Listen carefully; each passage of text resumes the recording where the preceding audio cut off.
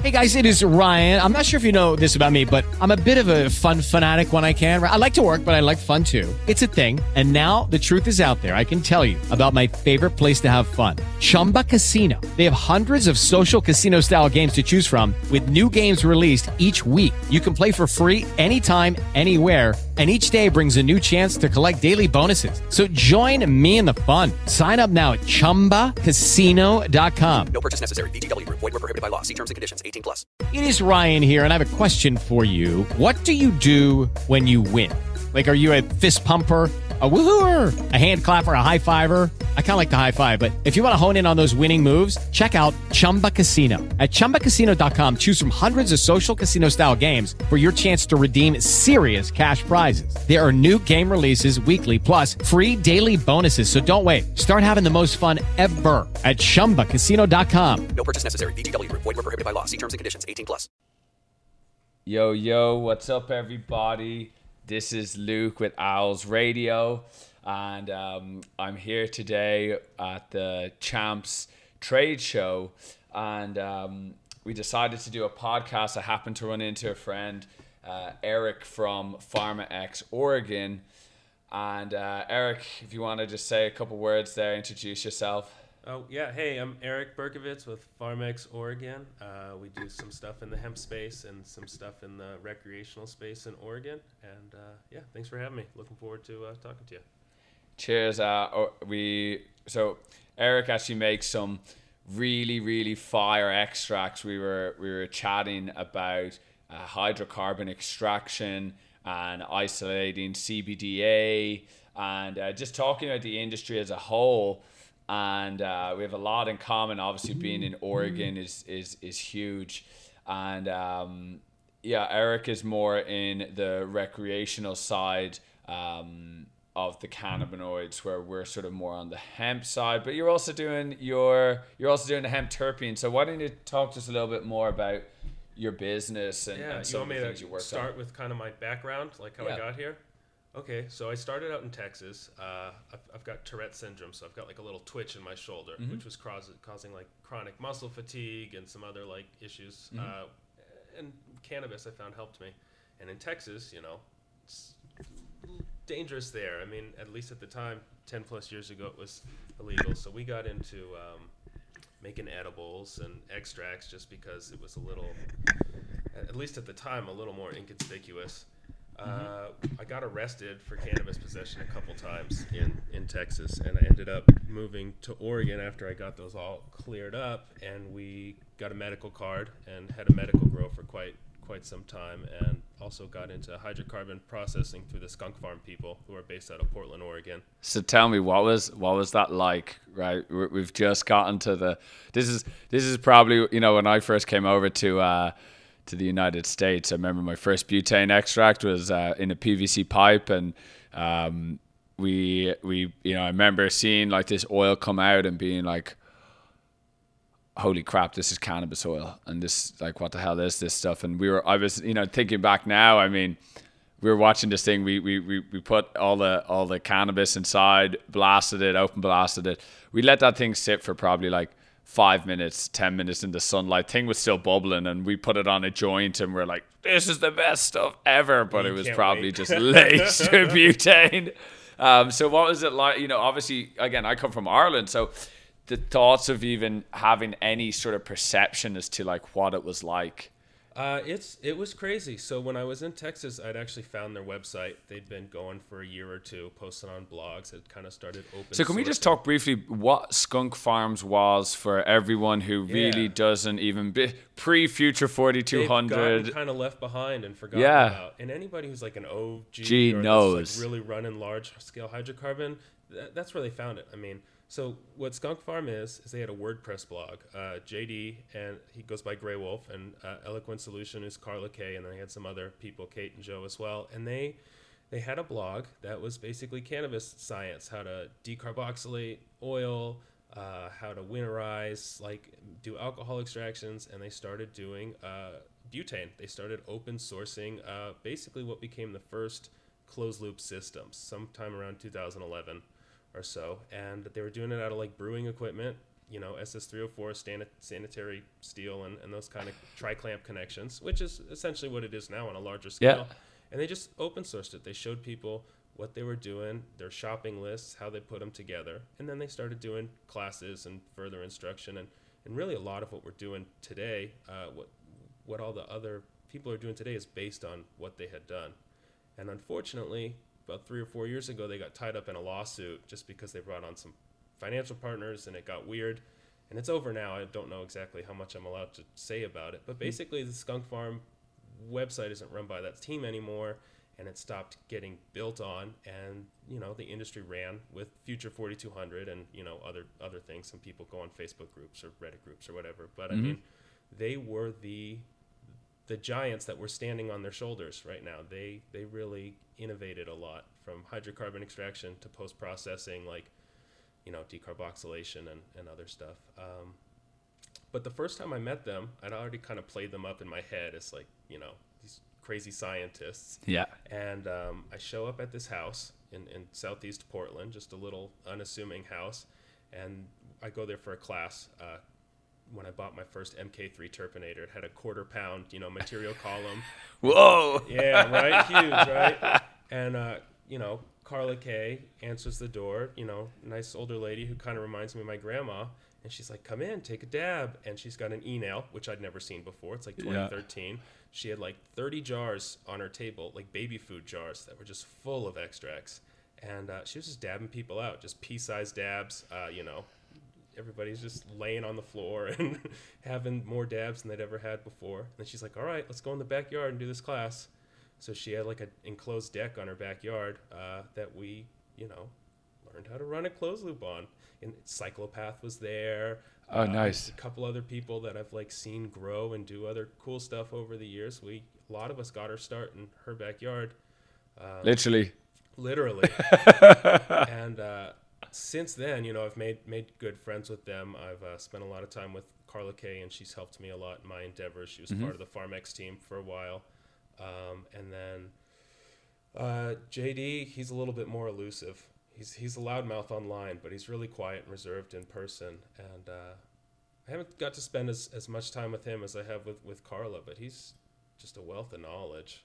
And so tell me, Skunk Farms comes in, you're starting to learn, you're on the medical side, and then what was the change for you? What was the change for you then? So OMMP didn't have processing licenses, which is medical for everyone. It was medical growers, patients, caregivers, and dispensaries. And then when they started doing the medical licenses for processing, I got one of those. And about a year later, recreational came in, and everybody switched over to rec. And there was only like 10 of us left, and it just kept going down and down and down. And I found myself in 2017 as the last medical processor.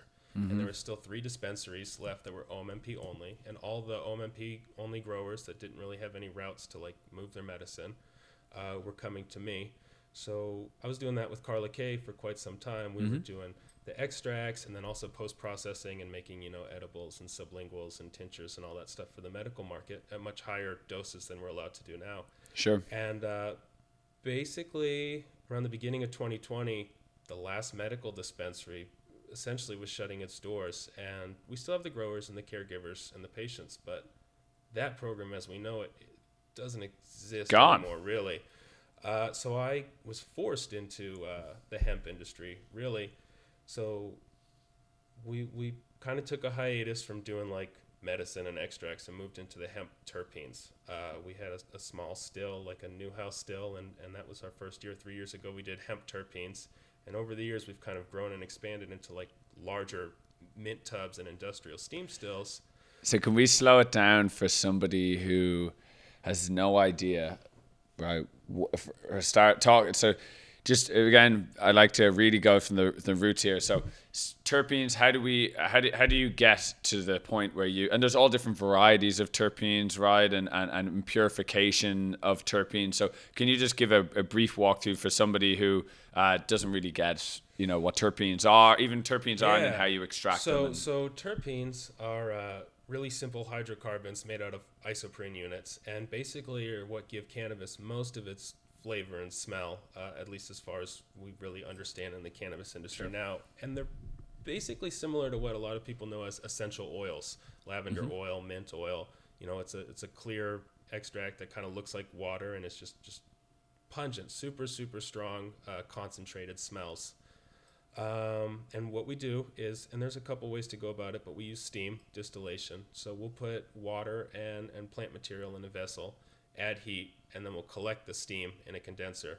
And then basically you'll have a condenser full of water and oil, and the terpenes are lighter than the water. They'll float to the top, and we'll just kind of scoop those off. It's just like a separation funnel or something, and just essentially a separatory funnel. Yeah. You can either drain the bottom or pour off the top, depending on your setup. And then, there's some moisture in there, so we use, desiccating salts and further filtering. And then we try to store them really cold with inert gas on top, just so they don't degrade, because terpenes degrade real quick. Because I'm sure anybody who's dried their own weed before has smelled it in the fields, and then smelled it again once it's been drying for 2 days, and then smelled it again like a week later. Smelled it again in like a year's time. It keeps changing, and, a lot of those monoterpenes are super volatile. And some people think unpleasant, a little harsh to smoke too. So that's essentially what the terpenes are. We use them mostly to flavor distillate cartridges. And now that we're talking about the different terpenes, I think this sort of segues nicely into just talking about the different terpenes that we really receive depending on that curing process. So I'm not sure if you've been following lately, but there's definitely a push, at least, that some of the more boutique growers are basically saying, live resin is actually doing harm to this industry in terms of there's no real... basically, I suppose the everything stops at the point when the flower is finished growing, because it's just chopped and frozen, and then it's run, and it's basically you're dealing with... I don't want to say basic terpenes isn't really the right way, but terpenes at the same time, just like cannabinoids, will change and evolve into other terpenes. So if you have a live resin, boom, off the nose, smells great. And I mean, I can't say that there's many live resins that I've said that I wouldn't like. Yeah. But I think that they all smell amazing. But then going deeper into it, it seems like there's a whole other level of actually curing the bud and having those terpenes and then running that material. I think a lot of when the entourage effect we talk about, which if you don't know is, the sum of the cannabinoids you consume is greater than all of its parts. So if you have THC versus THC along with all these other cannabinoids and terpenes, when you have them all full spectrum, obviously you're going to get, well, I say obviously, but if you don't know, you will get, a more typically longer lasting, stronger, effects. So what I think is that when we cure our cannabis, if you look at testing, you can have flower that stays mostly THCA for 1 year, 2 years, 3 years. I mean, I've had older flower that I test, and it's still mostly THCA. You're not seeing a lot of THC. You're not seeing a lot of CBN. Sure. I mean, decarboxylation takes a lot of time and energy, a lot of energy. I mean, we use more heat, to get it done faster. But the terpenes are really volatile. And I'm thinking... when you have those triterpenes and those sesquiterpenes as your dominant terpenes, and a lot of those monoterpenes have kind of dissipated, that's why more cured stuff typically giving you that stonier feeling, that more sedative feeling, more so than the cannabinoids. And obviously, though, as time goes on, that those terpenes are definitely going away. Absolutely. There's no question about it. That's the whole curing thing, because I mean, we kind of cure it based on smell. Really, I mean, the cannabinoids aren't changing all that much. Yeah, I wonder is the curing process different if you were to do fresh live resin, you do the initial extraction, and then there's a curing post-process after the fact. You have it in a jar, you burp it once a day, whatever it is, treat it just like you would with the buds versus get the buds. Because I'm all for, let's condense this bud down right now, because we just dropped a few acres and we need to get this thing condensed ASAP before it, is turning into biomass, right? And so it's a very fine line of wanting, and I think freezing it is a wonderful idea because takes off a lot of the headache. Obviously, you need a big container to freeze it, but sort of you don't need to be too concerned about how you're going to dry it. However, water content getting into your material is another tough one because it's frozen. Our emulsive after the fact. We're removing moisture after the fact to keep it out of our butane. Yeah. But, when you're running, I guess if you keep everything really, really cold and you take some extra precautions, you can minimize it. But like you see with rosin, something that has a lot of moisture in it kind of goes rancid. It causes oxidation and rancidity and weird flavors and smells that you don't really get when you don't have that moisture in there. You also got those fats and lipids in the rosin too, so it's like, I don't know. There's a good in between. I think I'm appreciative now of all extracts. I definitely think that rosin gets me higher than anything though. For whatever reason, I don't know what it is, but there's definitely something with rosin, and it's just like, it's more of a full body effect. It's a little on the yeah. But if you're ever doing winterization of some nice bud, I mean, the fats and lipids smell wonderful. A lot of the time they smell wonderful. And I suppose maybe you could, I'm thinking, purify the fats effectively, right? By maybe spinning it in a centrifuge or something like that to really make sure that all your terpenes, cannabinoids are out of there. I think a lot of cannabinoids are left in those wax. Yeah, there's bags. a lot. I haven't actually taken any wax to a lab. Now I've got some in-house testing, so we'll play with that a little more. But yeah. I'm sure there's a lot. And the terpenes as well, which maybe people can use for like lotion or candles or something, soap. I don't know. I mean, the fats and lipids are good. I mean, if you're doing a topical, if you're doing even a tincture to some points, you want those fatty acids in there. I think it aids the entourage effect. I mean, we don't know exactly what does. Do you know how they like work backwards in Israel? Do you know what they're so Israel's got like 100 strains or whatever strains, and those are like the approved strains they work with.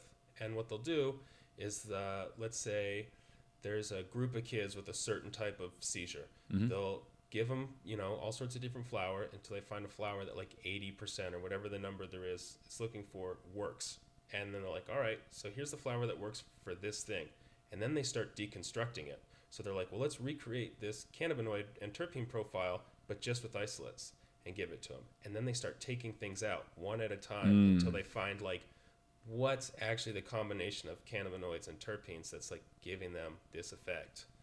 And they've been on it, Israel, for quite some time. They're way ahead. They're light years ahead of us. I saw Dr. Didi Miri speak a couple times at the Cannabis Science Conference that we have here in Portland, typically every August. So I guess that's coming up if they don't cancel it.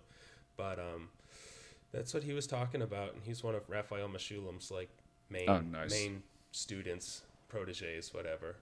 So I think once we start doing that in the U.S., or maybe just kind of see what Israel's doing, we'll kind of start to see what's actually causing this entourage effect. But I wouldn't be surprised if these other, lipids or waxes or any other things are aiding it, especially when you're eating it. Yeah, no question. And I think from just going around the show yesterday, I mean, so many new cannabinoids are coming out, and I think it's fascinating just to think of, 5 years ago, putting some cannabis in a PVC pipe and getting this sort of waxy, oily substance out to yesterday. Now we're talking to people about HHC. And we actually have a couple samples here of some HHC.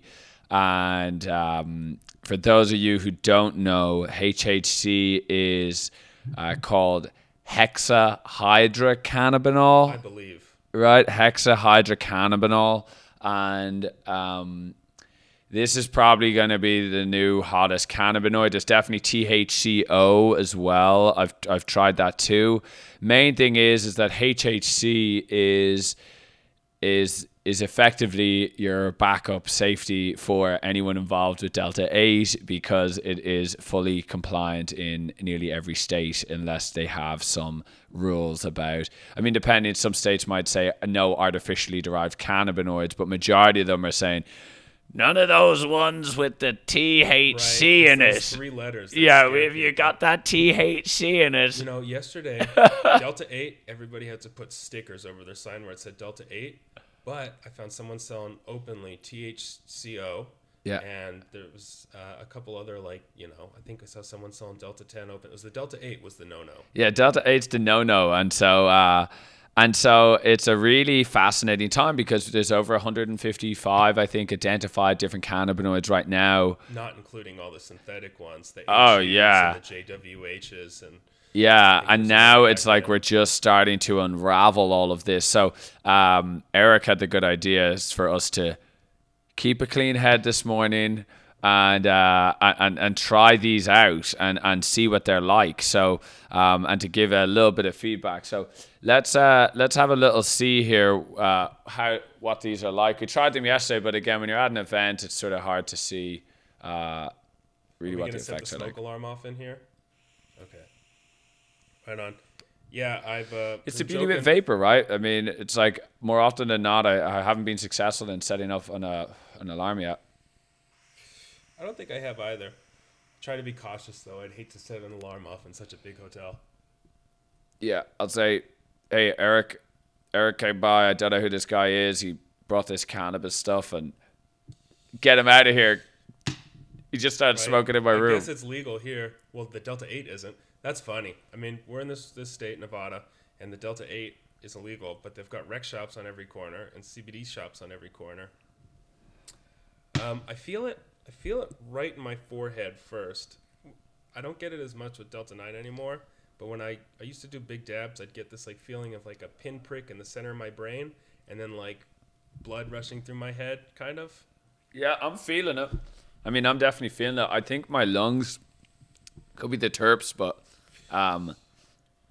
I feel like I feel like it's like a contracting of I don't know how to put it, but Tightening of the chest.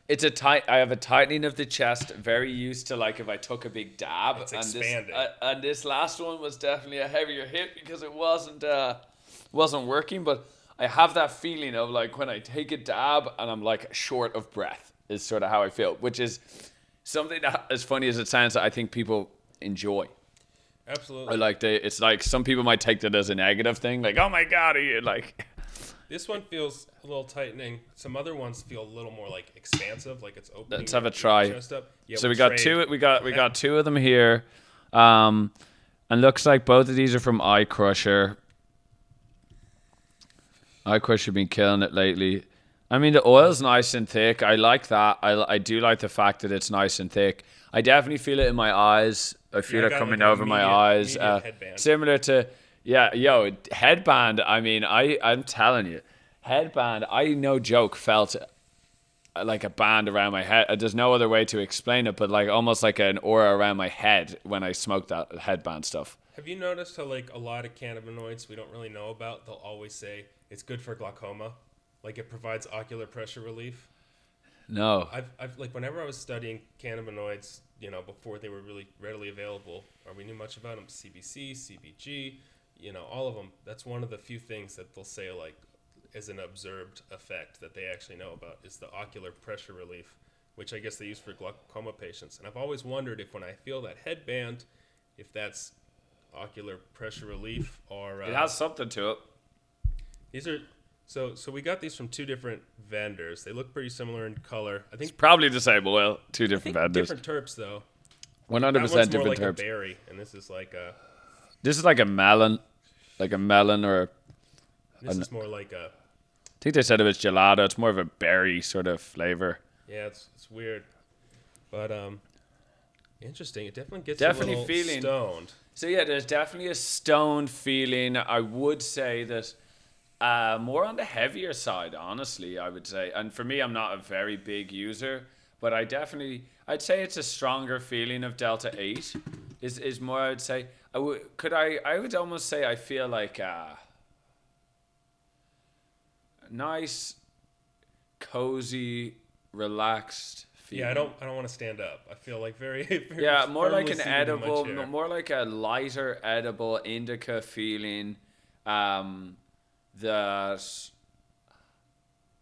obviously we've only just started, but I feel still pretty clear-headed.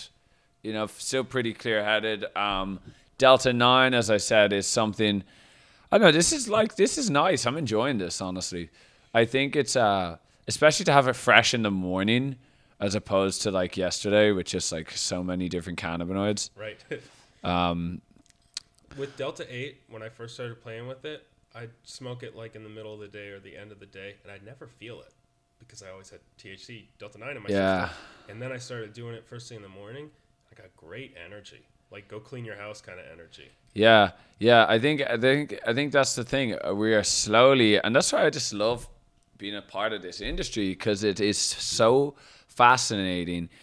It's like we've been given this puzzle that needs to be put together, and there's just so many different components and so many angles to it, and so much opportunity. Whether it's ancillary products, whether it's the terpenes, whether it's cannabinoids, whether it's the fiber, whether it's the renewable energy, it's just keeps on giving. And I really believe that it's gonna help revolutionize this world. Like I genuinely do. And I think that the stuff that we're huffing and puffing on right now, I think in the cannabinoids, I think absolutely has its place. But I think that there's going to be a very big dominant, like much bigger, whether like hempcrete or like other like things that can literally revolutionize the whole world. Paper, for instance. Have you seen the price of wood recently? It's ridiculous. It like tripled over the past 6 months. I'm thinking you could go get some fiber, some wood glue, a hot press, start making plywood.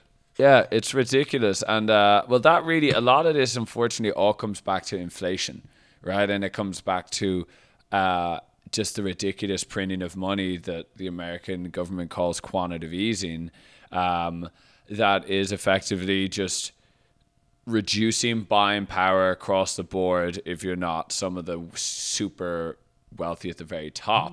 And it's just bonkers to see how much, like, specifically lumber has just been going up. Even housing has been going up ridiculously as well. I think like 22% or something. It's crazy. I bought a house 5-6 years ago. It's more than doubled in value, which is awesome. It's great. It's yeah. But then you're in the situation where it's like, well, if I sold it, I'd have to go buy somewhere else that's also probably doubled in value. And then, if my house has doubled in value in 3 years, and in the last 3 years we've printed, it's like 30% of the money in circulation right now was printed in the last year. So it's like more money. So far, COVID has cost more money has been spent on COVID than the whole of World War I and II combined. In today's money? Wow. Yeah. You can't just take $6 trillion and just saying we need to inject this now. It's like I see it as like this dead body just sort of being passed out, and you get the electric shock out, and it's like, give them the $6 trillion, and it's like, doof. It's like, okay, we got a heartbeat again. And it's like, oh no, we're still doing the same things again and again and again, and pushing out the debt cycle, and just all of these like ridiculous things that is really coming back to one thing, and I think that is cryptocurrency. And I think that cryptocurrency is now giving us the opportunity to... Hello, it is Ryan, and I was on a flight the other day playing one of my favorite social spin slot games on ChumbaCasino.com. I looked over at the person sitting next to me, and you know what they were doing? They were also playing Chumba Casino. Coincidence? I think not. Everybody's loving having fun with it. Chumba Casino is home to hundreds of casino-style games that you can play for free anytime, anywhere, even at 30,000 feet. So sign up now at ChumbaCasino.com to claim your free welcome bonus. That's ChumbaCasino.com and live the Chumba life. No purchase necessary. VGW. Void were prohibited by law. See terms and conditions. 18+.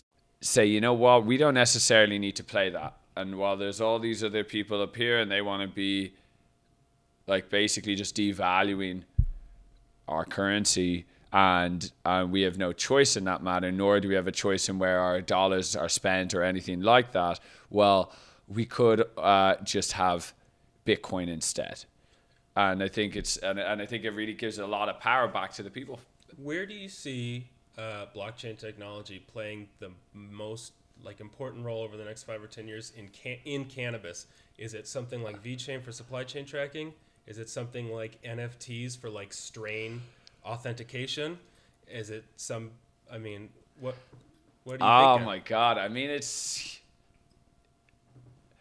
just so big to even like.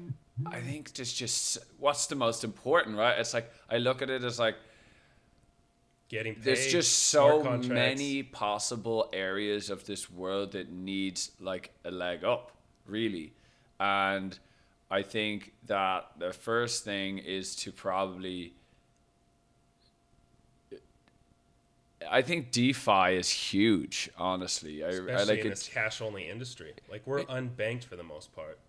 Yeah, I mean, 66... My analytical lab's unbanked. They're an analytical lab. Yeah, I mean, it's pretty crazy just to think how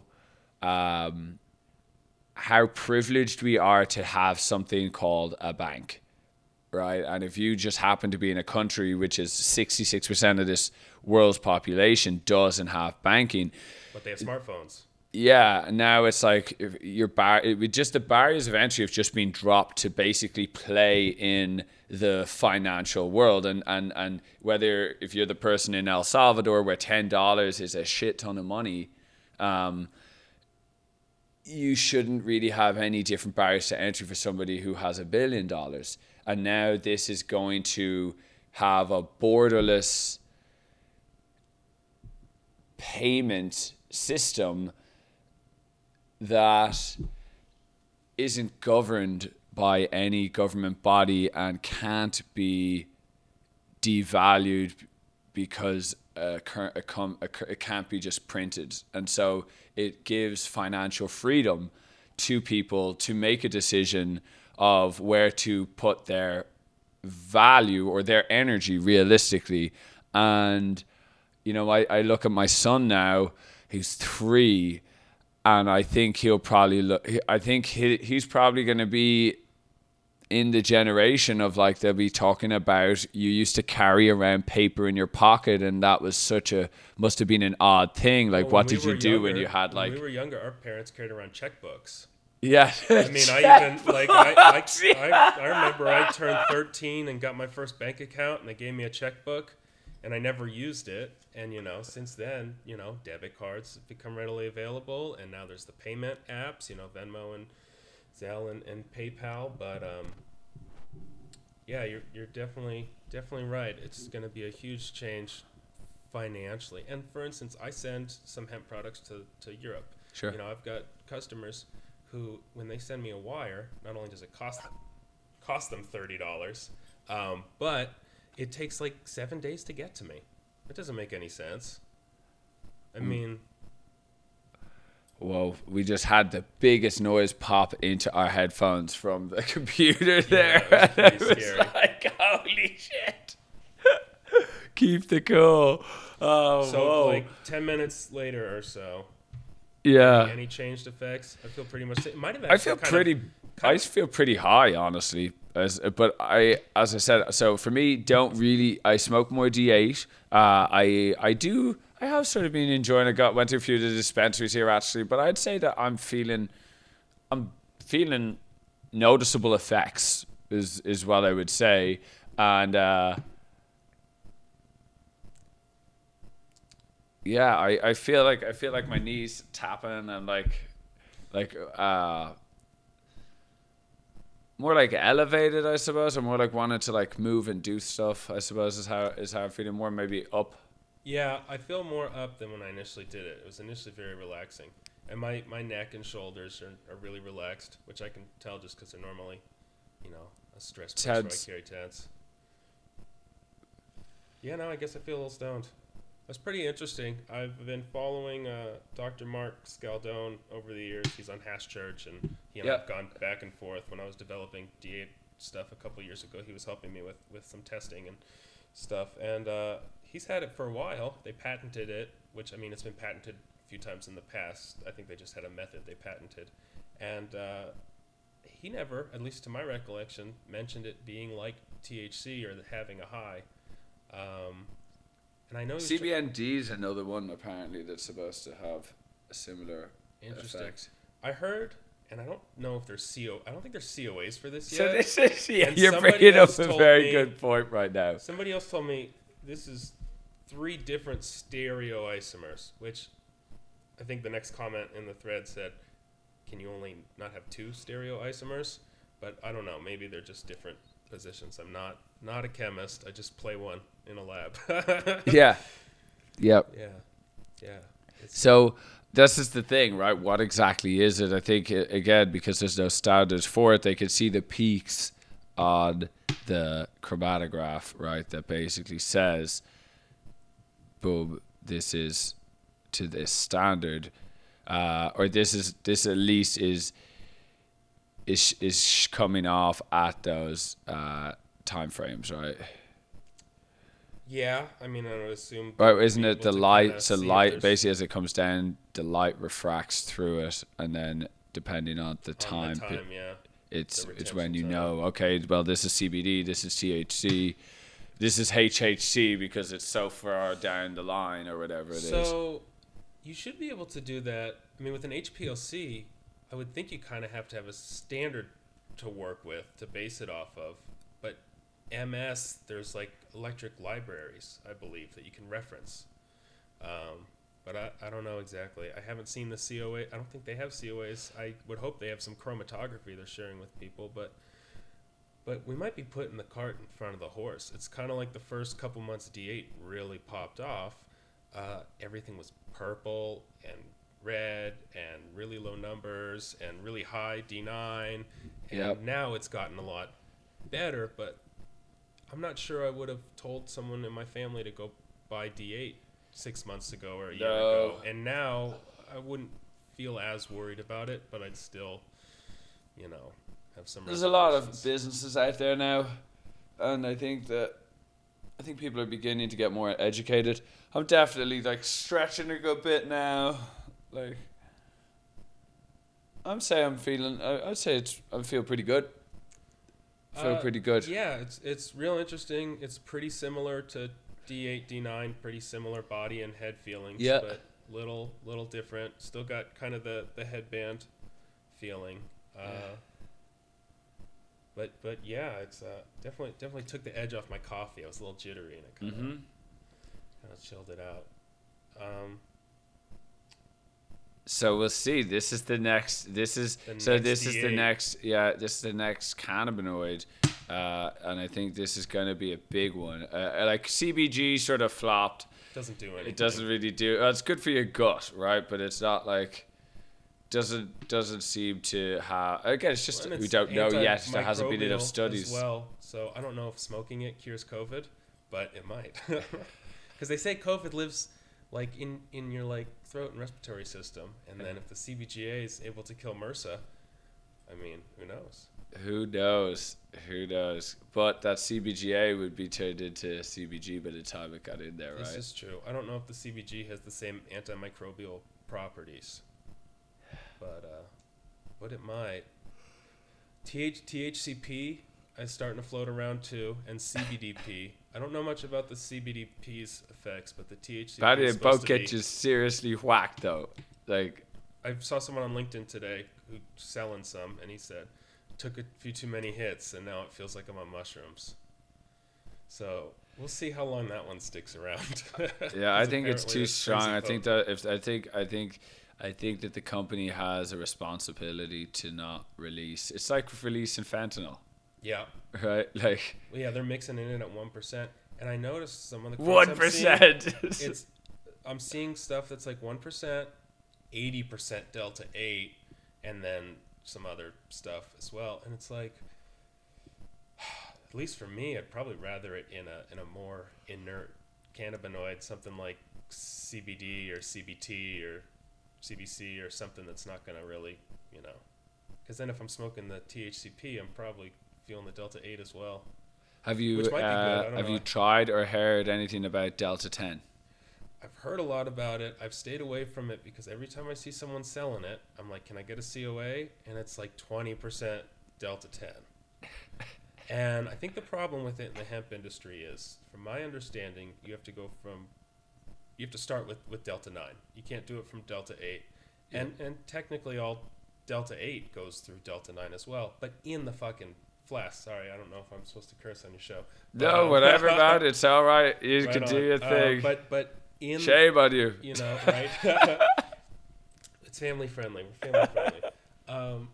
But it's like you're not storing D9 somewhere. But if you're going from CBD to D9 to D10, maybe that all happens in the same flask too, all at once. I don't know. I'm not familiar enough with the process. Well, I think it's a little ridiculous to be banning just certain cannabinoids based on the fact that they're cousins of a family member, right? Like Delta. It's just like, well, if it has Delta in there, we got to get it out. But, and you can see what these small changes can do. You know, the difference between CBD and Delta 8 and Delta 9. It's literally the same. It's an isomer, the same molecule. But 2 of the 3 are very psychoactive. And then, you know, you can make some small changes and get to THCP, and you're 100 times more potent, and apparently it lasts for 3 days. So I see what you mean. We can't necessarily just be throwing all these cannabinoids out there, because it's not necessarily... I mean, if the general consumer just picks up random cannabinoids at a gas station, eventually that's going to be problematic. But I'm also worried about all these other side reactions that are happening. You know, yeah, there comes a point. What we're looking for, is it these quinones or these HHUs or who knows? Yeah, or even just poor reactions. I think, that stuff with the guy Ion. What was it? Ion Trap. The Ion Trap. Yeah. Yeah, what a load of shit, huh? Like him versus King of the Kush. But I think it was quite a unique thing. But I did think it brought up that, hey, again, it was obviously all blown out of proportion, like some of these other compounds, the cresols or the phytols. P-cymene. Yeah, there didn't seem to be. It didn't seem there. We did. I think that the KCA did that random, like, pull from 10 samples, and that made me feel a lot better. Yeah, so it's just like a lot of horseshit. Yeah, but I think, like I said, 6 months ago, a year ago, that might not have been the case. 6 months ago or a year ago, when everything was purple and red and not properly fully converted or cleaned up, and nobody was doing any sort of post-processing, I mean, maybe those things were there. Or maybe those things were present in the literature because they were using weird shit in the labs, like organometallics or, other more, gross stuff. Yeah, and so I think it's important. I think should there be regulation? I mean,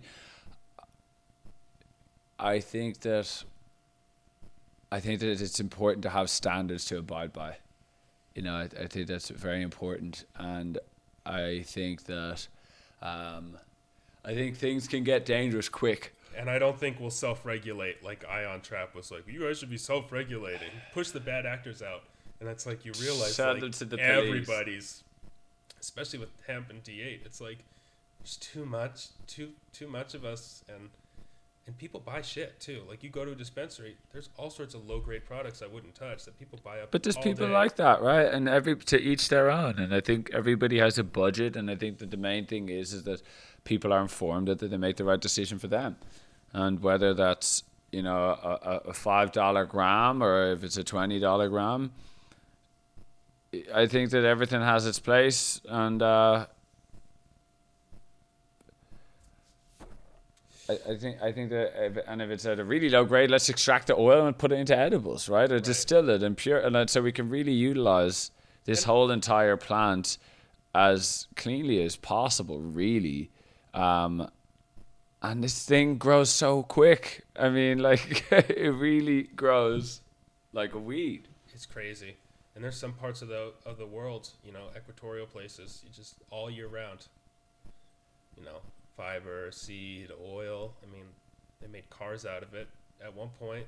Well, not in production, but the first Model T, I believe, was made out of hemp and was supposed to be like indestructible. But they weren't driving too fast back then. See how that holds up at 100 miles an hour. Not looking too good there. Or maybe who knows? And that hempcrete with lime, that stuff's like crazy durable and super lightweight. And I think it's flame retardant.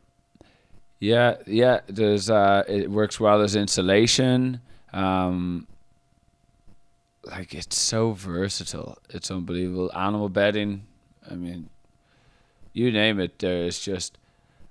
I think the hemp plastics, once it really comes in, is just huge. Biodegradable hemp plastics. Yeah, we've got that on our cartridges, not on our carts, on our blunts, and Nice. yeah, just really, really nice to be able to know that it's going to decompose and it's just not going to sit somewhere forever, basically. Yeah, I'd like to see the industry move away from a little of the unnecessary packaging and I don't know. It's I guess it's not too crazy, but we use pretty minimal packaging and try to use rechargeable batteries and refillable cartridges and that kind That's of what I stuff. don't like. I don't like the disposables, right? These I one-time hate it. use is just like yeah, it feels nice in your hand, but can we have like a recharge and like can we just get different carts that go in there? Like why do we need to throw away the battery? Right. Right? Why even give it charger? Like you can recharge it once or whatever. Oh, there's probably that's someone for probably the room. Right on.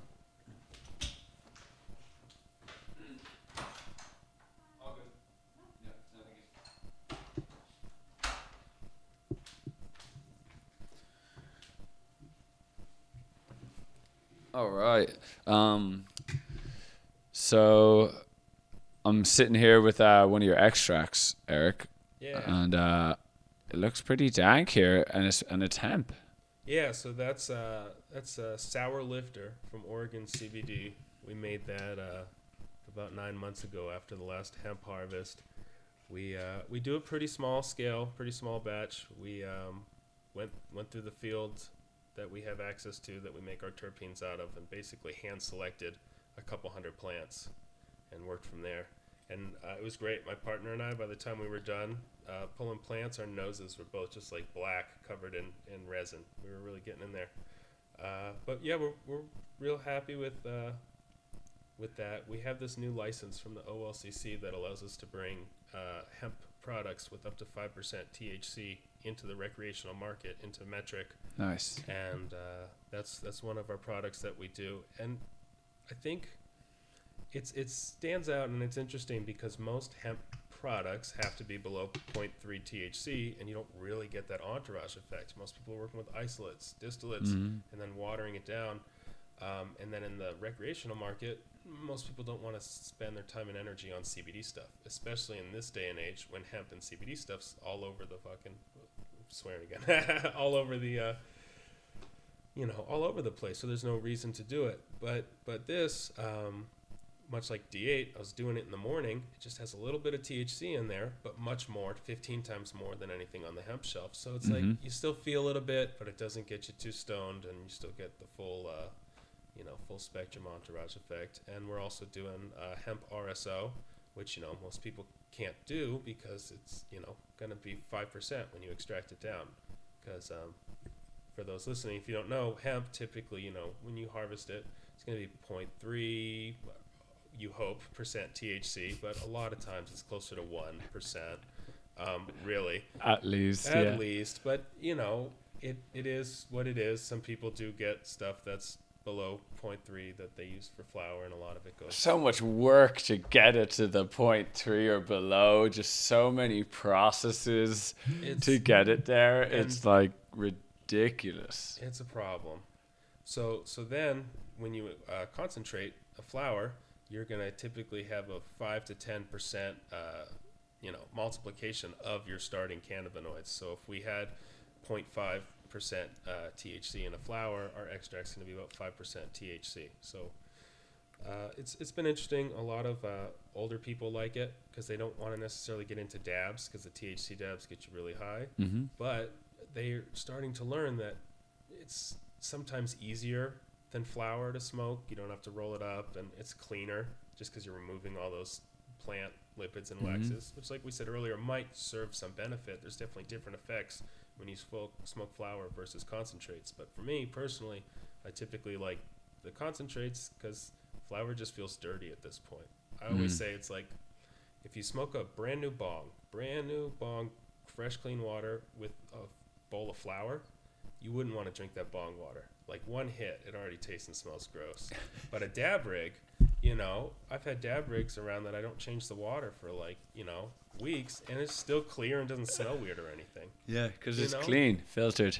We've pulled all that crap out, and especially And now there's that so we're much using- crap, people. For those of you who don't know, there's so much crap Well, if from your just target molecules, 15, 20, sometimes crazy high 30%. That means you have 70% plant, cellulose, lipids, waxes, fiber, pigments. I mean, just everything. Ants, spider insects. mites, bird poop, Yeah, especially the outdoor stuff. just the outdoor stuff, garbage just happened to be around there. And we can even remove pesticides in some instances. Yes. And some people get scared of the CRC. And sometimes, depending on how you do it, you pull desirable terpenes that you would have rather kept. But in general, I don't see what the problem is with having a cleaner, more refined product. That's the same reason I started smoking concentrates. And back when I did that, people were really skeptical of concentrates too. I mean, and now people are more skeptical of concentrates that look cleaner. But I mean, corn oil or soybean oil or olive oil, I mean, they look real gross when you initially extract them. We use the same powders, the same filtration techniques to clean our oil that we cook with and eat all the time. And people, for whatever reason, get scared about it in this new product. I think they're just not informed, and I think that there's also bad actors that get a lot of the attention, and then it suddenly turns into, people are afraid and they don't want CRC, but then they also don't want dark extracts, and so it's like it's a funny thing sometimes where it's an even medium. I think you have to find the nice balance of it, or fire in, fire out. I still think, even though it still acts as a point of filtration, right, and it does clean up your extract. So I mean, it's pretty minimal loss. Yeah, like we're really not 5 to 10% much. I mean, we're pulling, pigments and sometimes extra fats and lipids, and sometimes some terpenes, but it's really, we're not adding anything, and we're not taking away anything that's super important.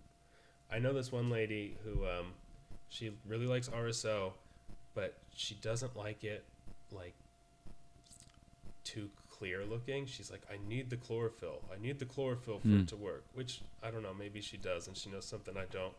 But I'm like, go chew on some grass. Like, go eat the chlorophyll. some basil. Yeah, there's definitely been something though about the power of RSO in the way that it is, and it's crazy. It's unbelievable what it can do, and I think there's so many angles where we don't know. We just don't know. And I don't know, compared to like distillate, that might still be considered full spectrum.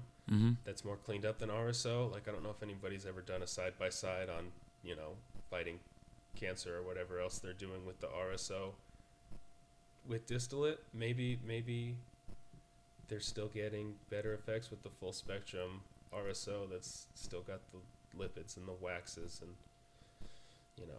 the heads and the tails and everything else that you would have pulled out when you made the distillate. I'd be real curious to see. But then again, like I said, like with the Israel case, it's like you got to make sure it's from the same plant. You got to make sure it's like the same crude versus the same distillate with the same kind of people, same control group.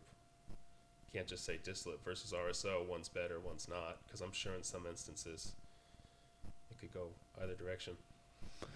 Yeah, I think there's no question full spectrum is better, and ideally as much as the plant as much of the plant as possible without the actual biomass, I think is like the. Yeah, and I'm excited to see the carts that are 1 to 1 to 1 to 1 to 1 to 1 to 1. The CBD and the THC delta 8 and delta 9 and this HHC and just a full spattering. What are your thoughts? We've been here now puffing on this for maybe like 20, 30 minutes now. What do you think is your feelings and effects after puffing on this HHC for a while? I've got good energy, still feel little stoned, still have the headband. Feel almost like I'm floating a little. Like I feel kind of lightweight. All in all, pretty impressive. I might add that to my regiment. I don't know exactly how different it feels from Delta 8 or Delta 9. I mean, it's really similar feeling, honestly. I'm not sure what would make me reach for that Good enough over the Delta 9. Yeah, I mean, at some point, if you had them in front of you, which would you choose? Which would I choose? See, this is the thing for me. Well, it just goes back to if it was in a world where maybe they're not legal, then your options change. You'll always go for the HHC if it was no option at all, right? That's sort of I'm going the to angle. Texas. I'm going to Texas right after this, and it's like, I guess this doesn't have a COA and a label in a box that says HHC. So for all they know, if they pull me over, that's Delta 9. But it's like, I'd feel a lot more comfortable with this HHC than, bringing back some Nevada mids. Yeah. But I've got my CBDA live resin with me, so we're good. All right, well, I think we'll call it that, man. Time to go back to champs.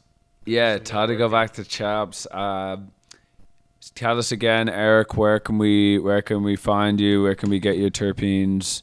You can find me at fatdogcbd.com, or my Instagram's Pharmex Oregon. P with a P. Oh yeah, PHARMEX, like pharmaceutical extractions.